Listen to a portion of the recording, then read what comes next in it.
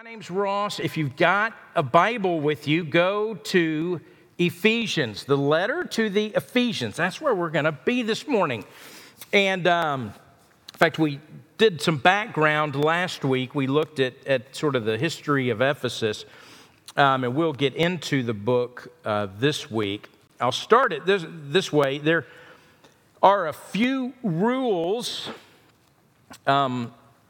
in our country that are still on the books, some laws that are still on the books that are surprising. You can Google all kinds of laws that are on the books, but these are some that I thought were funny. Young girls in Wheeler, Mississippi, it is illegal for them to walk on a tightrope unless it's in a church. So, Wheeler, Mississippi. Blackwater, Kentucky.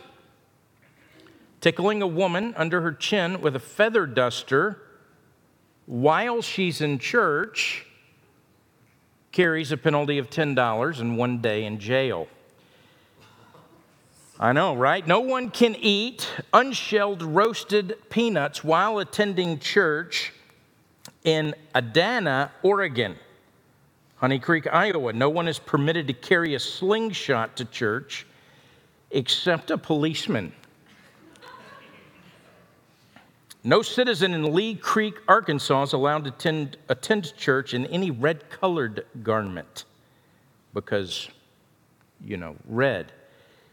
Swinging a yo-yo in church or anywhere in public on the Sabbath is prohibited in Studley, Virginia, and in Slaughter, Louisiana. Turtle races are not permitted within 100 yards of a local church at any time. So consider yourself informed when traveling to those places. As we begin this series this morning properly in Ephesians, our study in Ephesians, one of the things that we're going to be looking at is we're looking at what is the church. It's very much what Paul is talking about in Ephesians. Who are we as the church, and what do we do as the people of the church? And I want us to be clear from the very beginning that we're not going to be talking about a bunch of rules. In fact, we're going to be going in the very opposite direction of that. One of the major themes of this book, and we're going to see it this morning, and we'll see it next week, and we'll see it the week after that. One of the major themes is grace. Not what we say out of habit before a meal, but grace. Grace that changes our life. Grace that is so radical and so different from anything else the world knows. And so with that, I want to open this morning by reading this first half of chapter 1, Paul's letter to the Ephesians. This is what he writes. Paul, an apostle of Christ Jesus by the will of God, to the saints who are in Ephesus and are faithful in Christ Jesus, grace to you and peace from God our Father and the Lord Jesus Christ.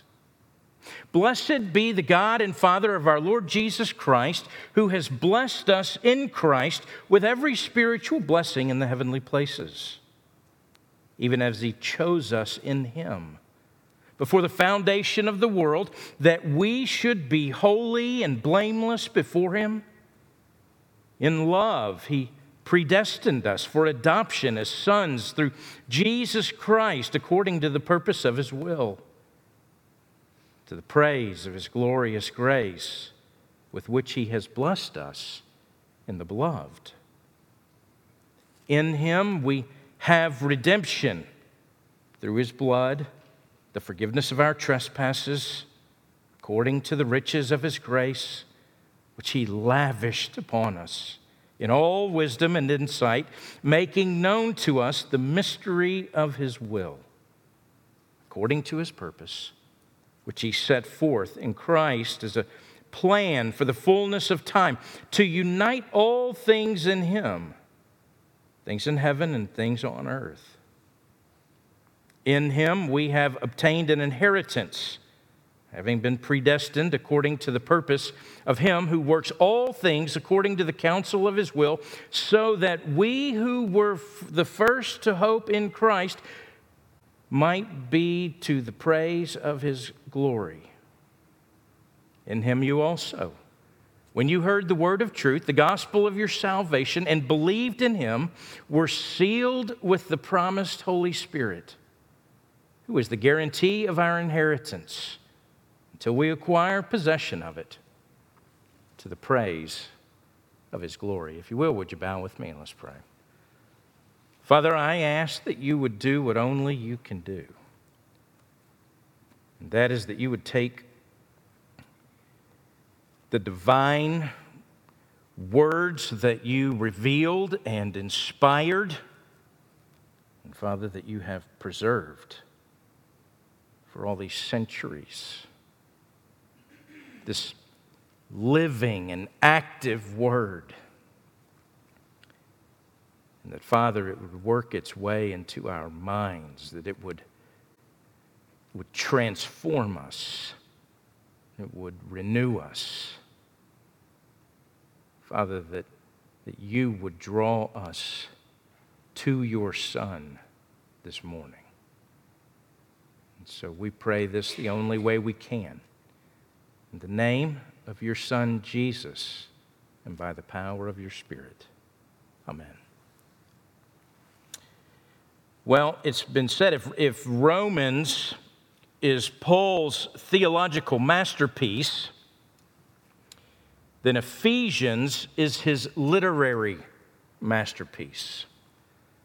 Samuel Taylor Coleridge said this: "It is the divinest composition of man.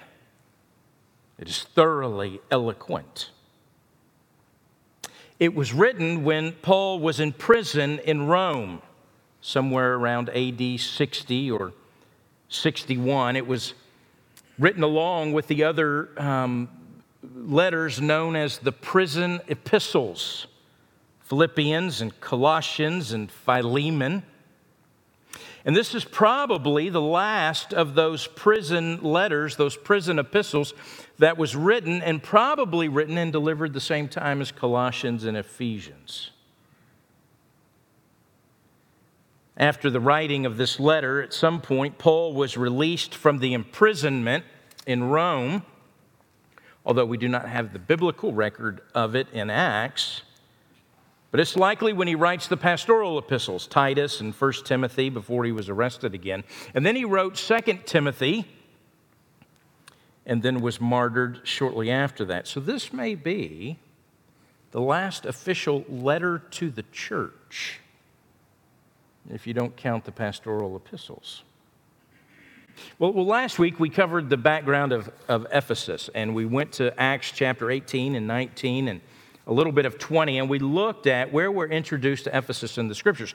And this week is going to be an overview of the letter, and it's written by Paul. I want you to, if you've got your Bibles, you can turn back quickly to Acts chapter 28, and I will show you where most believe, it seems evident that where Paul was when he is writing this. And Luke has been telling the story of Acts. Paul is imprisoned in Rome. And it says in Acts 28, verse 30, and he lived there, this is in Rome, under guard and imprisoned. He lived there 2 whole years at his own expense and welcomed all who came to him, proclaiming the kingdom of God and teaching about the Lord Jesus Christ with all boldness and without hindrance. The picture there at the end of Acts, if we took the time to look, would be Paul there living at his own expense. It was under a house arrest. He had to provide for all of his own needs while occupying that space with a Roman guard. who would have been constantly there, and Paul would have been constantly under his watch. It's a captive audience, so to speak. Can you imagine how Paul badgered that Roman guard? You wonder in the end who was really imprisoned by whom, right? But that's where Paul is, and he's writing to this church. Now, I'll show you one more thing, and then we'll be done with those, with flipping around. But if you look at the end of Ephesians, the end of chapter 6, I want you to see verse 21, so that you also may know how I am and what I'm doing. Tychicus, the beloved brother and faithful minister in the Lord, will tell you everything.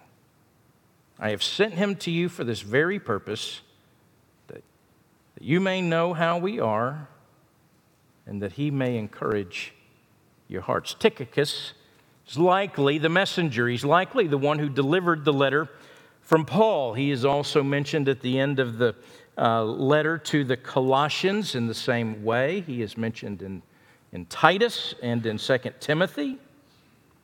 In Acts chapter 20, he's listed as one of Paul's companions, a messenger, a preacher.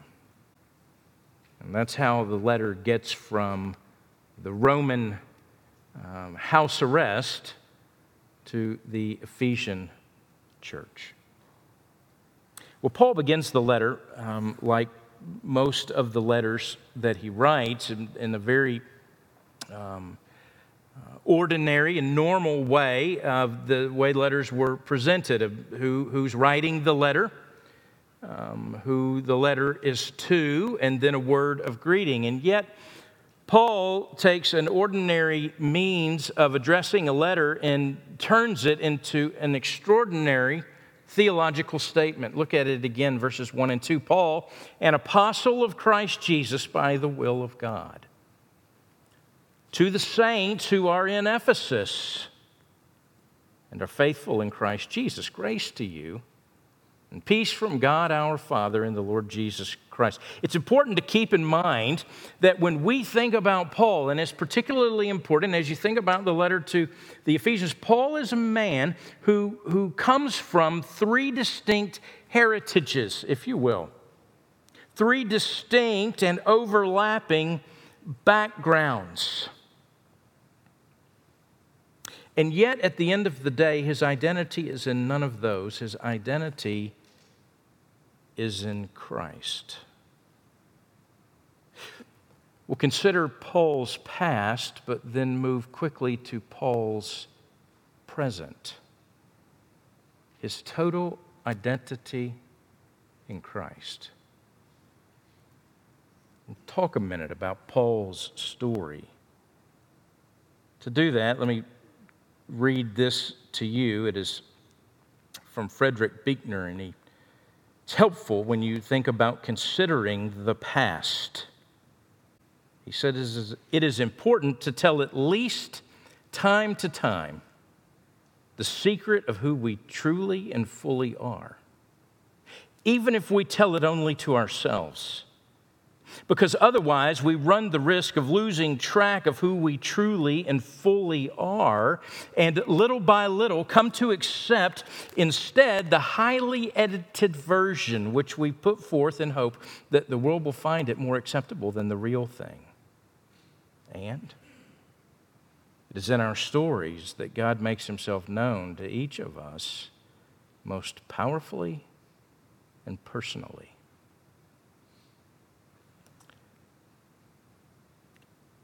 Throughout church history, early in church history, there are some physical descriptions of Paul. One early church father writes, a small man of stature with a bald head and crooked legs, in a good state of body, with eyebrows meeting and nose somewhat hooked, full of friendliness, for now he appeared like a man, and now he had the face of an angel. Other accounts tell us that Paul had a beard, and we can't be entirely sure of all of those descriptions, if they're correct or not, but that's what the history of the church records.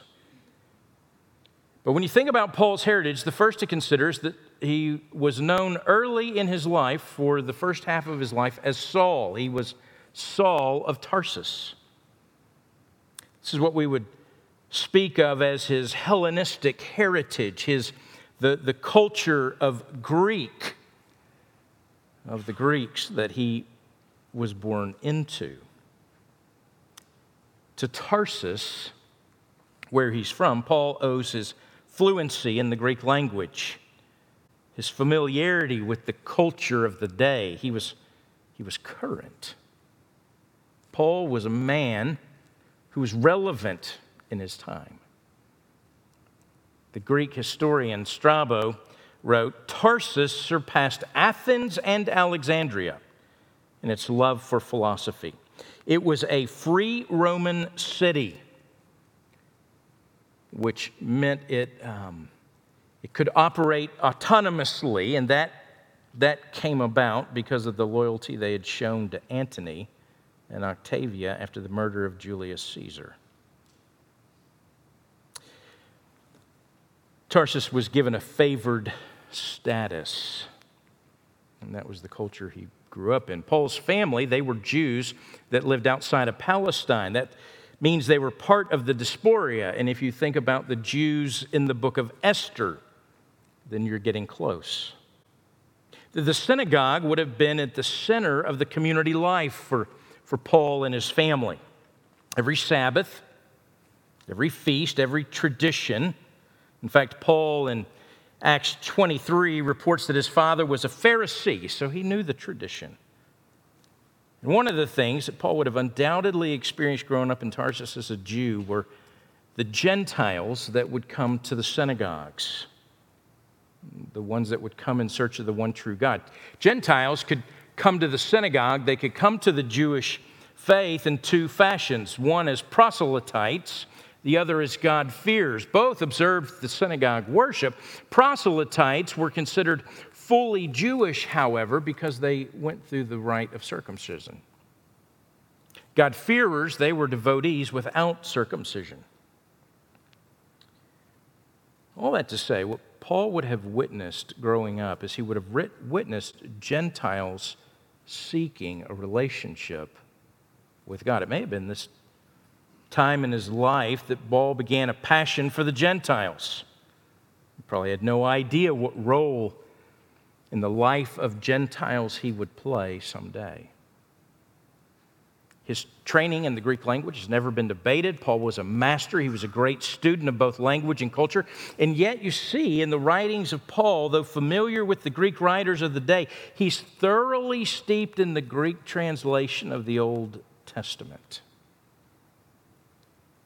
He's a versed man. He knows it backwards and forwards. He knew how to nuance it. I knew one guy in life. I've known one guy in real life who literally had the entire New Testament memorized.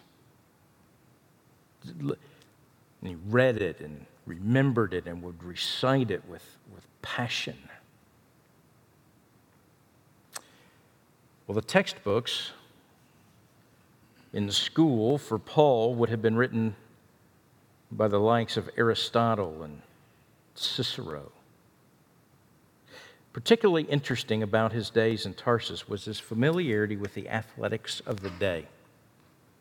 What makes it interesting is that most Jews wouldn't have anything to do with the gymnasium. They viewed the athletic competition that was practiced by the Greeks at the time, they viewed it as vile, and partly because the athletes competed in the nude in the midst of huge stadiums. Yet Paul draws on the images of the gymnasium and the athletic events throughout his letters. I fought the good fight. I have finished the race. I think it's by design that this diaspora Jew from Gentile country ended up being the apostle to the Gentiles. He's not only Saul from Tarsus, he is Saul the Roman citizen. Culturally, literarily, the world Paul lived in was Greek. It was a Hellenistic world. But politically, the world belonged to Rome. The influence on day-to-day life was dominated by Rome. By the time Paul was a boy, Rome had firmly established its rule throughout the Mediterranean region. Jerusalem, where Paul would later go to study, was a heavy Roman presence. But Paul was a citizen of Rome, born a Roman citizen. That citizenship was something his father had earned or had bought. But Paul's born a Roman citizen and had all the rights that went with being a Roman. There's not much Roman influence on Paul, and yet his Roman citizenship can never be discounted. He used it to influence a few situations while he was in custody. He would have been able to get around to all the places that he traveled with ease because of his status. One writer said Paul owed little to Rome for his message. He owed much to Rome for his mission. Not only is he Saul from Tarsus and Saul the Roman citizen, but he's also Saul the Jew. The apostle to the Gentiles had plenty of opportunity to preach to the Jews. Some 4 to 5 million Jews living abroad in the first century. Every major city had at least one synagogue. Rome had at least 11. The Jewish population in Rome alone was over 50,000. And in Philippians, Paul paints the most detailed portrait of himself anywhere. He says, though I myself have reasons for confidence. If anyone thinks he has reasons to put confidence in the flesh, I have more. Circumcision on the 8th day, of the people of Israel, of the tribe of Benjamin, a Hebrew of Hebrews, in regard to the law of Pharisee. As for zeal, persecuting the church. As for legalistic righteousness, faultless. Paul was wanting the Philippian church to know, to be sure they know, that nothing of their merit can gain favor with Christ. Their hope is in nothing else. Paul here, he's not forsaking the past. He doesn't ignore his past. He doesn't hide his past. He states it for what it is, and it is nothing compared to Christ. How are we doing? We're one word into Ephesians. It might take us a while. Well, notice how he describes himself to the Ephesians. Paul, an apostle of Christ Jesus. In chapter 4, verse 1, he'll call himself a prisoner for the Lord. To the Philippians, to the Romans, to the Colossians, he calls him, or to the Philippians and the Romans, he calls himself a servant of Christ. In Philemon, he calls himself a prisoner of Christ Jesus. When Paul says that he's an apostle of Christ Jesus and imprisoned for the Lord, but Paul was not saved based on his merit. He was saved by the grace of Christ Jesus. His identity, his hope for salvation never rested, not in his citizenship, not in his education, not in his brilliance, not in his family heritage. It rested in Christ. It's a stark statement that Paul makes. See, before he was an apostle of Christ Jesus, he was the chief persecutor of Christ Jesus. Acts chapter 9 records his conversion, and he's on the road to Damascus to stamp out this movement of the followers of Christ. He's blinded on the road, and Jesus shows up and says, Saul, Saul, why do you persecute me? I want us to know that Paul's neither more qualified because of his past, nor was he disqualified because of his past. Your past does not disqualify you from your future in Christ Jesus. He says, I'm an apostle by the will of God. It's by the will of God. That's the only thing that matters in Paul's life. He has a past filled with both honor and shame before the Lord. He doesn't boast in it. He doesn't wallow in it. His identity is in Christ. He knows that his grace was not earned. He knows that he's not disqualified from that grace. But by the will of God, God took it all. Paul was uniquely qualified for the task that God had called him to because God had called him. And I think this gives us hope. I mean, you and I are so uniquely qualified for the task that God's called us to. We have high points, we have low points. None of us, none of it, none of the high points, none of the low points, none of it makes us deserving of grace. We're less deserving of it. It is by the will of God. The hope that brings to you and me is that we're not only free to embrace our past, but we must embrace our past. This doesn't mean celebrate it. But we've got to quit running from our history and embrace the things that have come about in our life with the full knowledge that it was never beyond what God knew about you.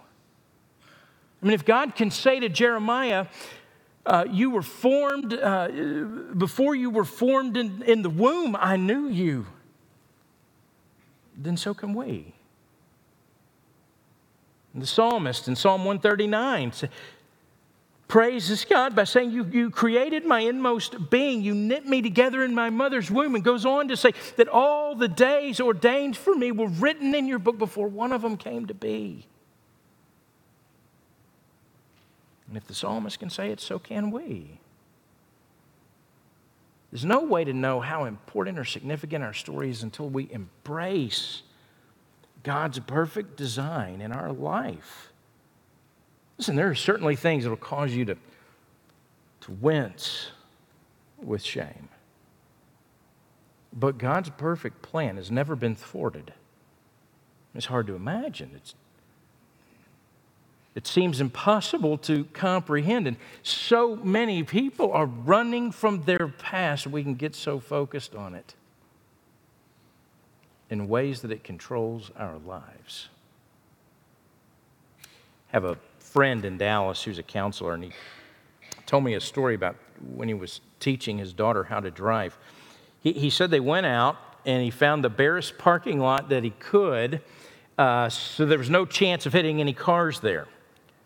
So they practiced in the parking lot. The next step was to move to a parking lot that had a few cars, and then they graduated to this sort of real live city street with parked cars against the curbs. They got to the end of the street.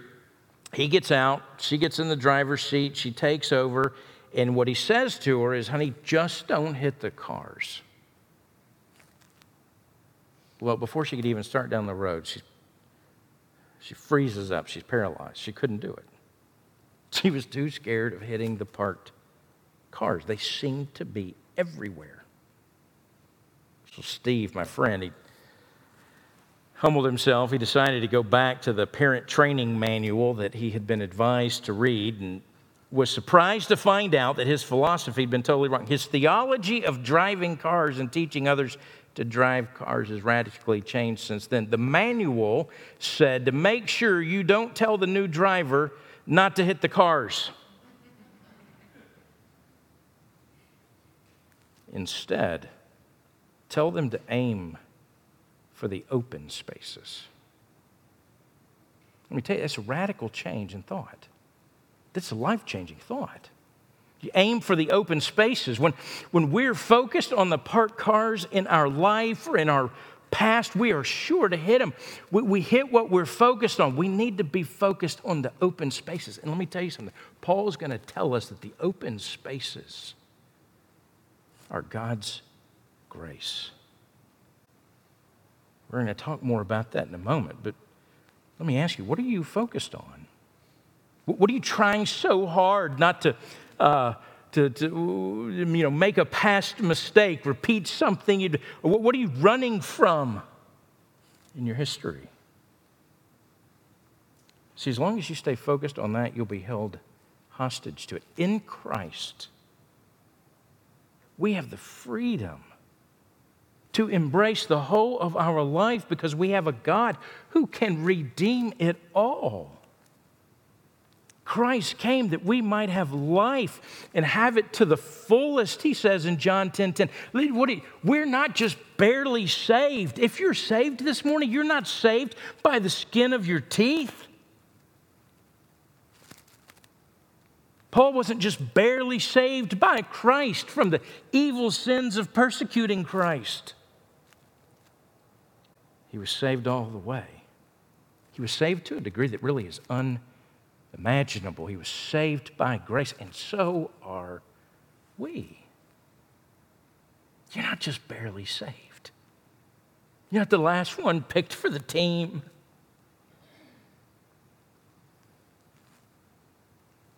Well, he was writing it, he says, to the saints in Ephesus, the faithful in Christ Jesus. Maybe a more descriptive term here would be for us to say God's people. I don't know about you, but when I hear saint, it implies something that I don't see possible for me to live up to. Saint implies something maybe I can take credit for.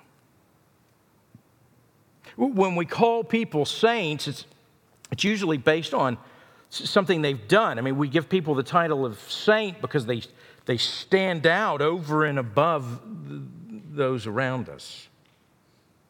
Maybe it's why Paul is saying this about the people in this church. Maybe Paul has a different meaning. Maybe Paul means saints from God's perspective. And if that's true, then it doesn't matter one bit about the person from our eyes. It's God's eyes that behold the saint. A saint is one set apart as not common, called to be used by God. In fact, the word Paul uses, hagios, it means set apart as holy or consecrate, called to be the people of God. See, in the way Paul's using it, it doesn't necessarily tell us anything about the individuals that Paul's writing to. It's a plural adjective used to describe to us the quality of the people he's addressing, namely that they are people in relationship to God. He doesn't tell us about their state of holiness. It communicates their identification from God's perspective. It doesn't have to do with them. It has to do with God because he sees them. He's going to tell us he sees them in Christ. And that's why Paul can call them saints who are in Ephesus. We looked at that last week. One word about that, though. It's likely a circular letter. Likely we could go to Colossians 4 and see some evidence for this, but likely it was written to the church at Ephesus, but meant to be distributed around to the other churches in Asia Minor. So it could easily be written to us, to the saints at Bethel Bible Church in Tyler, Texas. To those that are faithful in Christ Jesus. The phrase in Christ Jesus is used 27 times in this letter.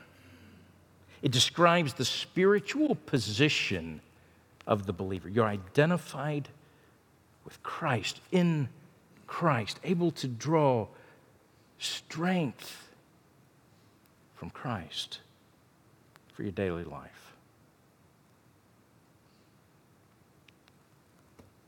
In an interview with Muhammad Ali's back in 2001, I don't know what the question was, but the answer that Ali gives was, one day we're all going to die and God is going to judge us. Our good deeds and our bad deeds. If the bad outweighs the good, you go to hell. If the good outweighs the bad, you go to heaven. I'll tell you, the gospel of Jesus, the letter to the Ephesians, knows nothing of this kind of theology. It's not the kind of theology you put your faith in, you give your life to, but it is, unfortunately, the kind of theology so many people just walk around with. Did I do more good than bad today? We look in the mirror and we judge ourselves based on that. Listen, if you're here this morning, and that's the thought, that's the idea that you live by, it's the idea that nags you in the back of your mind, I want you to know Paul is going to clearly dispel that idea. In fact, the implications of Paul's truth are staggering. It could be said like this: yes, God knows all the good and the bad you do. And here's his verdict. You cannot be so bad that you're out of reach of grace. And you can never be good enough to earn that grace. You can never be so bad as to put yourself out of the reach of the grace of God. You can never be so good as to earn it or deserve it. Well, in verse 2, I think this introduces two of at least the major themes in this letter: grace to you and peace from God our Father and the Lord Jesus Christ. One preacher said grace and peace are twin sisters, grace being the firstborn, and where grace abounds, peace thrives. And where grace is stunted, peace shrivels. Grace. God's unmerited and undeserved mercy and favor. He showers it on you because of his great love for you. See, in God's grace, he reaches down. He sees us in our need and in our coming to Christ. He pours out his favor on us, and he does it continually over and over and over again until we meet him face to face. That's why Paul uses the word lavished there later on down in this chapter. We're lavished in grace. Well, he says, peace from God, our Father, and the Lord Jesus Christ. Paul calls on God to pour out his provision of grace upon the readers, and it's a hallmark of the new covenant. And peace is the result of that grace. But peace is what God does for us when he reconciles us to himself. He puts us right with himself. Peace comes as a benefit. In the Old Testament, Ezekiel points to the age that God's promised a covenant of peace that will be an everlasting covenant. Isaiah reveals the Messiah, Jesus, will come as the Prince of Peace. And Zechariah talks of the humble King who will come and speak peace to the nations. The angels announce at Jesus' birth. Glory to God in the highest, and on earth peace to men on whom his favor rests. Jesus is saying goodbye to his disciples. He says, peace I leave with you. My peace I give you. The peace was announced in Acts at the proclamation of the gospel. Paul tells us it's the result of justification. It's a fruit of the Spirit. One theologian describes it. What kind of peace? Peace is a state of untroubled, undeserved well-being. It's the kind of peace Jesus calmed a raging storm with. A peace that has power because it's from God. And we have peace with God through our Lord Jesus Christ. This grace and peace, it dominates Paul's mind, fulfills his vision for who we are as the people of God, as the church of Christ. And I'll say this, the better you come to know Ephesians over these next months, the better you will come to know Christ. Well, I'm out of time. I was going to quickly preview the next few verses, but we'll look at them together next week. I'll say this by way of saying there are 10 things. In verses 3 through 14, I would say 10 things that are staggering for us as people of God, as believers in Christ. And it's not prosperity theology. It's about your spiritual life. It's about your eternal life. One guy says it takes a man whose life was changed to write a life-changing letter. Paul certainly fits that description. And Ephesians certainly can be described as a life-changing letter. If you've never studied it, let me say again, let me invite you. Would you read it this week? Would you spend the 15 or 20 minutes to read through the 6 chapters in this letter? If you have an extra few minutes, look at these verses 3 through 14 this week and see if you can see the 10 staggering, amazing things that God has done for us in His Son Christ. Let me ask you this morning. If you were to rate your Christian life, for those of you that are believers, on a scale from 1 to 10, what would the rating be and why? What would the rating be and why? Well, I give myself a 4. Kind of fallen out of reading my Bible. I haven't prayed in a while. Church attendance hasn't been very regular, and I don't like the online business. I'd probably give it a 4. Maybe somebody in here, no, I'd give it an 8. It's pretty great. I even washed my car before I came to church this morning. Pressed my shirt. Remembered my Bible. 17 days into the new year, and I haven't missed one of those on my Bible reading plan yet. I'd give it an 8. Well, I would say that if that's the rating that you give, or more importantly, that's the why you give the rating, or some version of that,